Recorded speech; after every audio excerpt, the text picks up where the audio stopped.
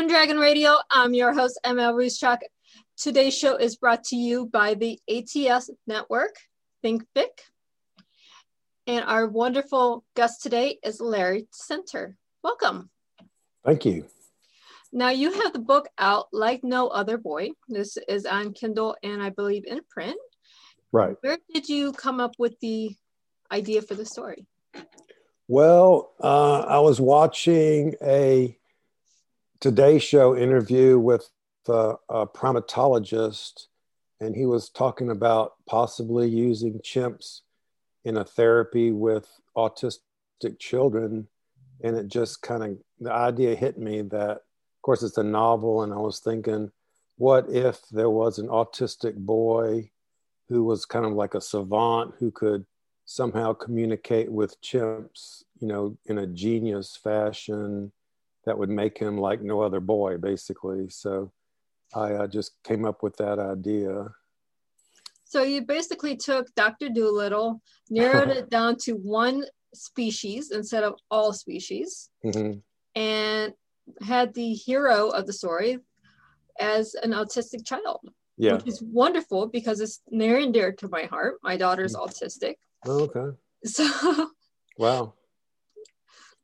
And I spent about 10 years writing it because I didn't even know anything about, writing novels, but I just had to write it for some reason. I couldn't even let it go. So I learned so much about writing and, 10 years of rewriting, and finally finished it. And I showed it to they have freelance editors, professional people who can read your novel. And I found one who had an autistic child too. So I thought she would have, some resonance with it. And I said, well, what do you think of this? You think it's any good? And she read it and she said, I think you've written a masterpiece. She just was amazed by how good it was. She was crying, and she said it just opened up everything about her was right there in the book. It's like I read her mind practically on all the ways of raising autistic children and what she had to go through and all that. And so she showed it to a father who has an autistic boy, and he read it and he said, I stayed up all night reading and I couldn't put it down. I hadn't done that since I read Hunt for Red October by Thomas Clancy. So I was getting all this good feedback, so at that point I decided to get a literary agent and, see what would happen. So I found one, and she sent it around to all the, major publishing companies, but they weren't really interested in it. So. Well, not all big publishing companies are interested in everything. Otherwise, we wouldn't have the world of indie authors. Right. Which is good. It's a niche kind of book. Yeah. I mean, they have, you need to have a following. You have to have, there's so many things with big publishing that you have to go through. Where if you find a smaller press publisher or even an indie publisher or do yourself, you're free to make more choices. Right. So I ended up, they were just not interested in it because it's too non-marketable. Like it's not a romance, not a thriller. So, but I put it on Amazon and it's done really well. I've gotten a lot of good, 5-star reviews, and people seem to be very happy with it. So. Oh, I'm seeing about 84 5-star reviews right now. So it's awesome. It's done really well. And it's very rewarding to read the reviews that, like one lady says, I thought, to me, this was the novel of the decade, things like that. So I was just really happy about it. And I'm hoping more people read it and get more reviews and slowly kind of maybe move up the charts that way. It kind of some days it comes and goes. So. Oh, yeah. I mean, the Amazon algorithm, we call it, of how they do this book ranking and how we find our books, find that next author that we want to read is a little bit tricky to navigate as a publisher, as an author, as anything. But it's so rewarding when you have your number one in the divorce and separation area. You're number one in child advocacy. Yeah. This is one of those books. Yeah, it's a fictional book, but it has so many elements that is true to life that pulls on the hearts of so many. Yeah. It's, you would think it would just appeal to parents of autistic children, but it really appeals to men, women, singles, parents. It seems to be a universal story that just appeals to pretty much anybody. I got a lot of male reviewers on there, female reviewers, young people who not even married. And it just seems to, it's a struggle story with a broken child, basically. So it seems to resonate with a lot of people.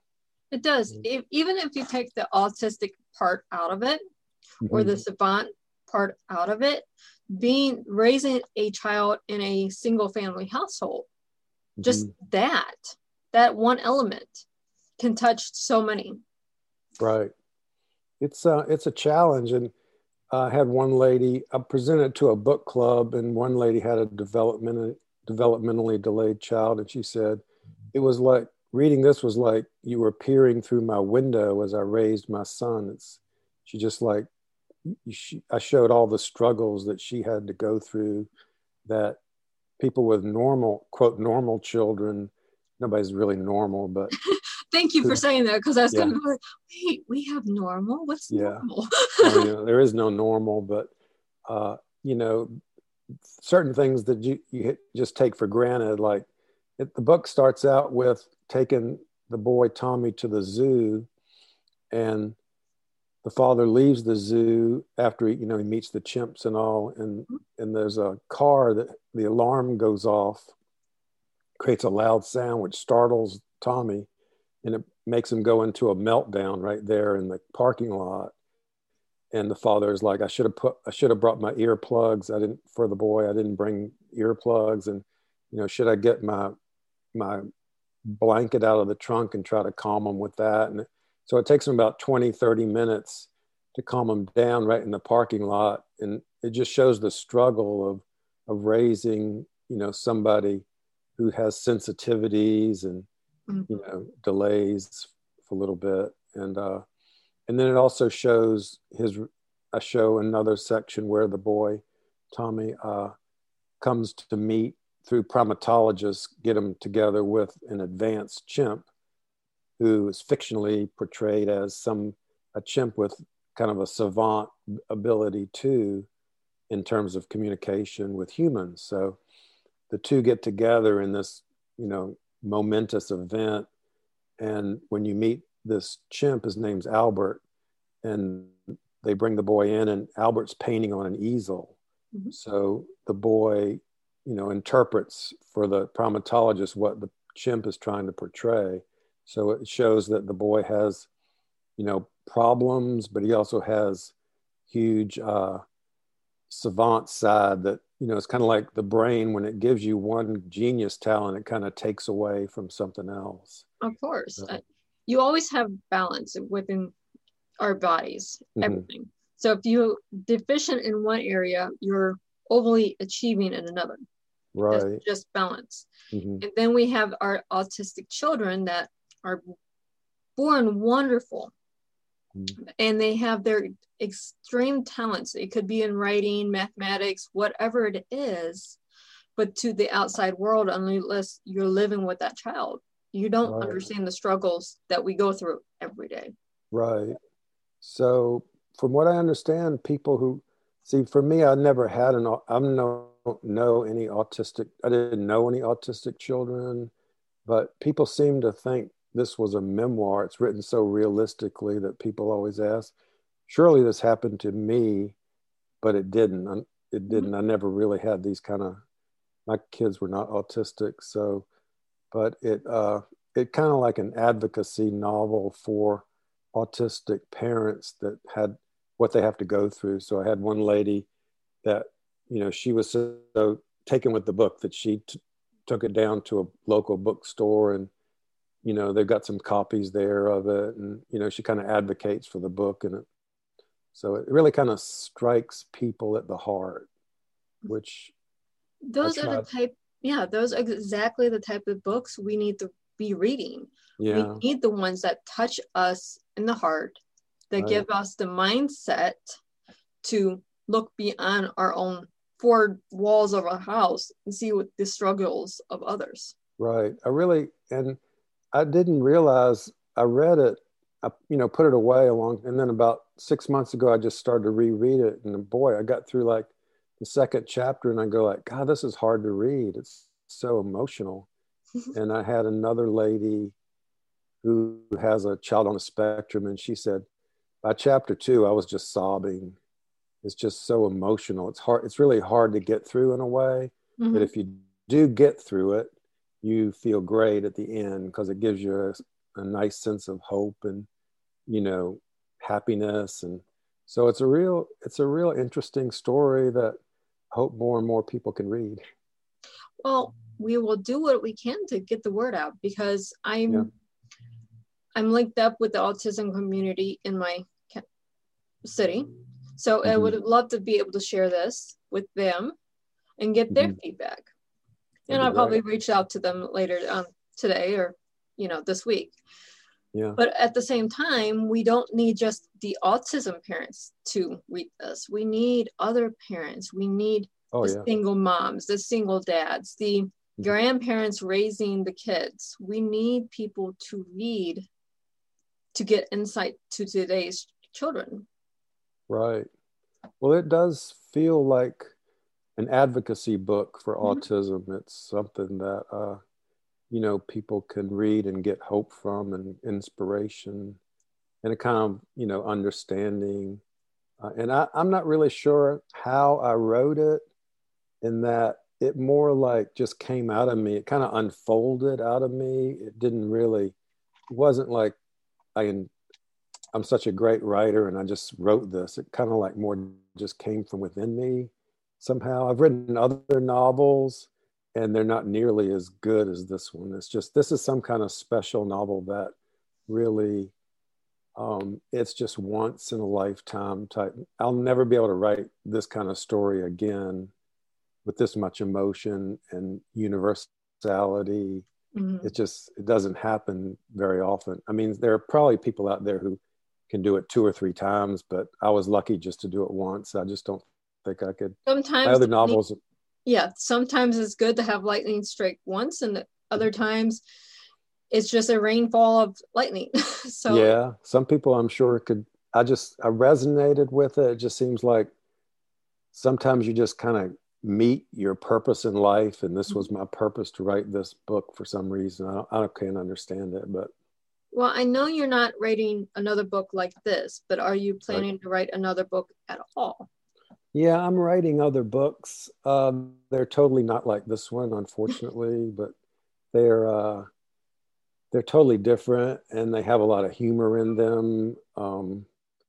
And they're kind of, I don't even know if I'll even publish them because I'm still working on them, and for me it takes a long time to get it right where I feel like I can show it to people. So. Oh, I totally get that. I mean, as an author myself, there's books that I'm holding on to that I started writing in 2003. So, and then I have other books that I published within 6 months of writing them. Yeah. So it just really depends on how the book resonates with me as an author before I'm ready to share it with the audience. Right. This idea, just for some reason, it just struck me so big. I'd never had such a lightning bolt strike.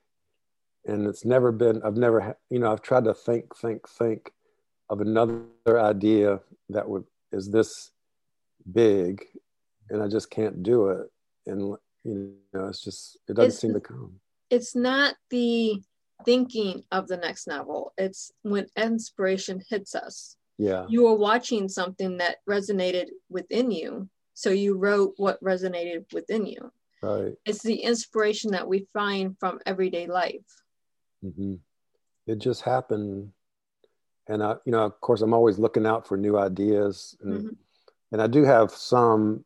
I've written 3 other novels, and they're, you know, pretty good ideas. Like, for instance, one is about, I call it personal training.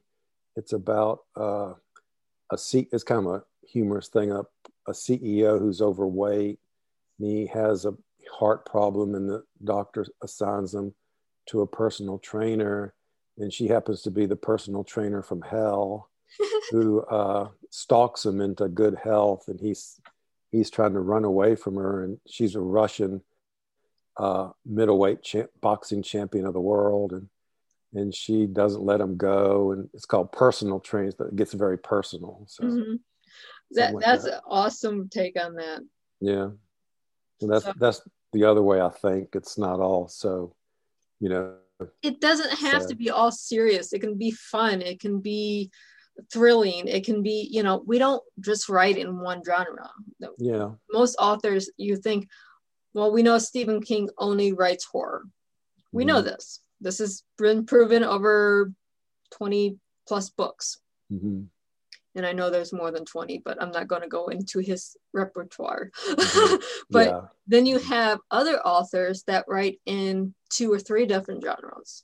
And they do it well. It just depends on the mindset of the author. Right. And I think having put this out, so many people would be expecting me now to write something similar. And they would probably be surprised if I don't do something similar and sad and heart-wrenching. But I don't know if I could again, because it really is hard to write something really heart-wrenching. When you're doing, the heart-wrenching books, if you're really going to write it, it's going to take you 10 to 15 years to do it right, because you're going to get into every single one of those emotions, versus when you're writing something fun or flirty or fantasy or whatever, you can write it within a year, because you take away all the stronger emotions. You're still making emotions in the book, but it's not a weepy, here's a box of tissues and a box of chocolates while you're reading the book. Right. Yeah, it's a totally different type of book. So, and it's fun too. I enjoyed writing that kind of book. And I'm not sure how it's going to be received though. So it's just hard to say. You have your readers that follow the author and will give you honest feedback on anything you write. And then you have your readers that are genre specific. Your genre specifics may or may not pick up your next book if it's not the weepy issue books, you know. Right. But they might and cross over into the genre. Other ones who will read a chapter or two and say, it's not for me. Yeah. So it's just, you know, it's always art is a very subjective thing. And I was surprised on this novel how many 5-star reviews. It seems, usually I read a lot. I mean, if you go through the Amazon and look through the reviews of all the major novels, etc., they get the big hype and everything. Oh yeah. But when you go through the reviews, it's like disappointed one, you know, we get a lot of negative reviews on them. And but my novel, for some reason, and I'm very humbly grateful for it, but seems like 95% are 5 and 4 stars. So it seems like I've never seen something that's so steadily producing 5-star reviews. It seems, you know, it's just. Yeah, you're 86% on 5-star by itself. Another 10% is your 4 stars. You're less than 4% on your 3 and 2, and you have 0 1-star reviews. That is a phenomenal book. You don't find that even with your big multimedia, big push blockbuster books. You don't find that. You really don't. I've looked, and most of them are in the 70% 5-star, and then you'll have a lot of 1-star, 2-star. Yeah. And I'm pretty sure that if my next book will be in that way too, it probably will be, you know, 1-star, 2-star, 3. The average book is usually like that. So, but this one, and I think the lesson learned is that if you really want to, you know, write a 5-star novel that's received, you know, in that way consistently, you need to really whack people over the head somehow. You can't just write like Right. mediocre stuff. You got to really have a real gut punch. You have to write with your gut, what your gut Yeah. and your mind is telling you. Right. You have to write the book in your vision and not go after your genres until you're at the end of the book. Then you fine tune it and you edit it, and then you find your beta readers or your editors, and then you find out where your market is. If you're writing for the market, you're not going to be writing for the market. You're going to be writing for money. Right. Unfortunately, it seems the publishing industry, they seem to want like a thriller that gets you turning the page, or a romance, but they don't want, see, my novel is kind of like, it gets you turning the page. This is probably another reason why I think it's so well received, is it gets people turning the page to see what happens, but as they're turning the page, they're weeping. So it's really kind of an unusual thing. Either you're weeping or you're turning the page, for some thriller, but to have it in combination is really kind of unusual, I think. It is. I mean, your big stream made publishers, sorry, I want to go to media for some reason. They want those action turn the page. If you're not enthralled in it in the first 10 pages, they assume the reader's going to throw it away. They don't have the literary agents that go, wait, we're turning a page or a corner and giving the reader something different. Right. And you'll see a few breakout books that, like A Man Called Ove. I don't know if you know that book, but it was a debut novel. It's done real well, and it's kind of that odd, quirky, humanitarian type novel. It's a very touchy-feeling novel. It doesn't have any thriller aspect, but it's done real well. They made a movie out of it. So it does happen out there, but it's pretty rare. It is. I mean, back when Chicken Soup for the Soul came out, everyone's like, it's not going to be big. But here we are 10 years later, and there's how many books in the series? Yeah. Wow. It's one of the bigger, feel-good, touchy-feely kind of series. Yeah. So speaking of series, that's probably another thing that if you can write a series, that seems to help, your sales. But this is not a series type novel. I mean, I could probably turn it into another sequel, but I don't think I want to do that. No, let the lightning that struck on this one rest. Yeah. I mean, you could in 5 years go back and revisit, okay, I'm ready to sit down and tackle a sequel. But realistically, it doesn't need one. Right. It's a standalone for sure. But it's been fun writing it, and it's really been fun reading the reviews. I flip through them a lot just to kind of read them. I'm always kind of waiting for the next review. Oh, isn't it wonderful when we get a new review? Oh, yeah. When our readers reach out to us personally. Yeah. It's wonderful. Yeah, all of those are stranger. There may be one or two friends in there, but they're all just from out of the blue. Just somebody from Indiana or somewhere has written a review. It's great to read. We love our readers. We love getting the feedback, and it helps us grow as an author. Right. Speaking of, where can our listeners and our viewers find you? I'm on authorlarryecenter.com. Okay. It's my website. That's very easy to remember. Yeah. Are you by chance on social medias? No, I'm really not a social media hound. I don't really do much of that. I don't even have a Facebook page. You're one of the few authors that I've met or talked to on the show that does not have some type of social media, but it's okay. You have a website that readers can find you at. Yeah. And I just don't have it I never got into social media too much for some reason, but you can see me on the website. So, and it's like no other boy. I call it LNOB for short, just to remember it. It's Like No Other Boy is the Mm-hmm. name. So. And again, this is a wonderful book for parents, guardians, anyone that has a single family household, or those that need to understand autism. Right. It really goes into it. There's a website about a real father who raises an autistic boy. It's called Autistic Daddy or something, like Autism Daddy or something like that. Mm-hmm. And he recounts kind of day to day what he's going through.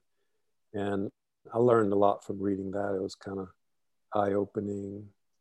And I think he's writing a book about his experiences too. So we do need these books as an autism mommy.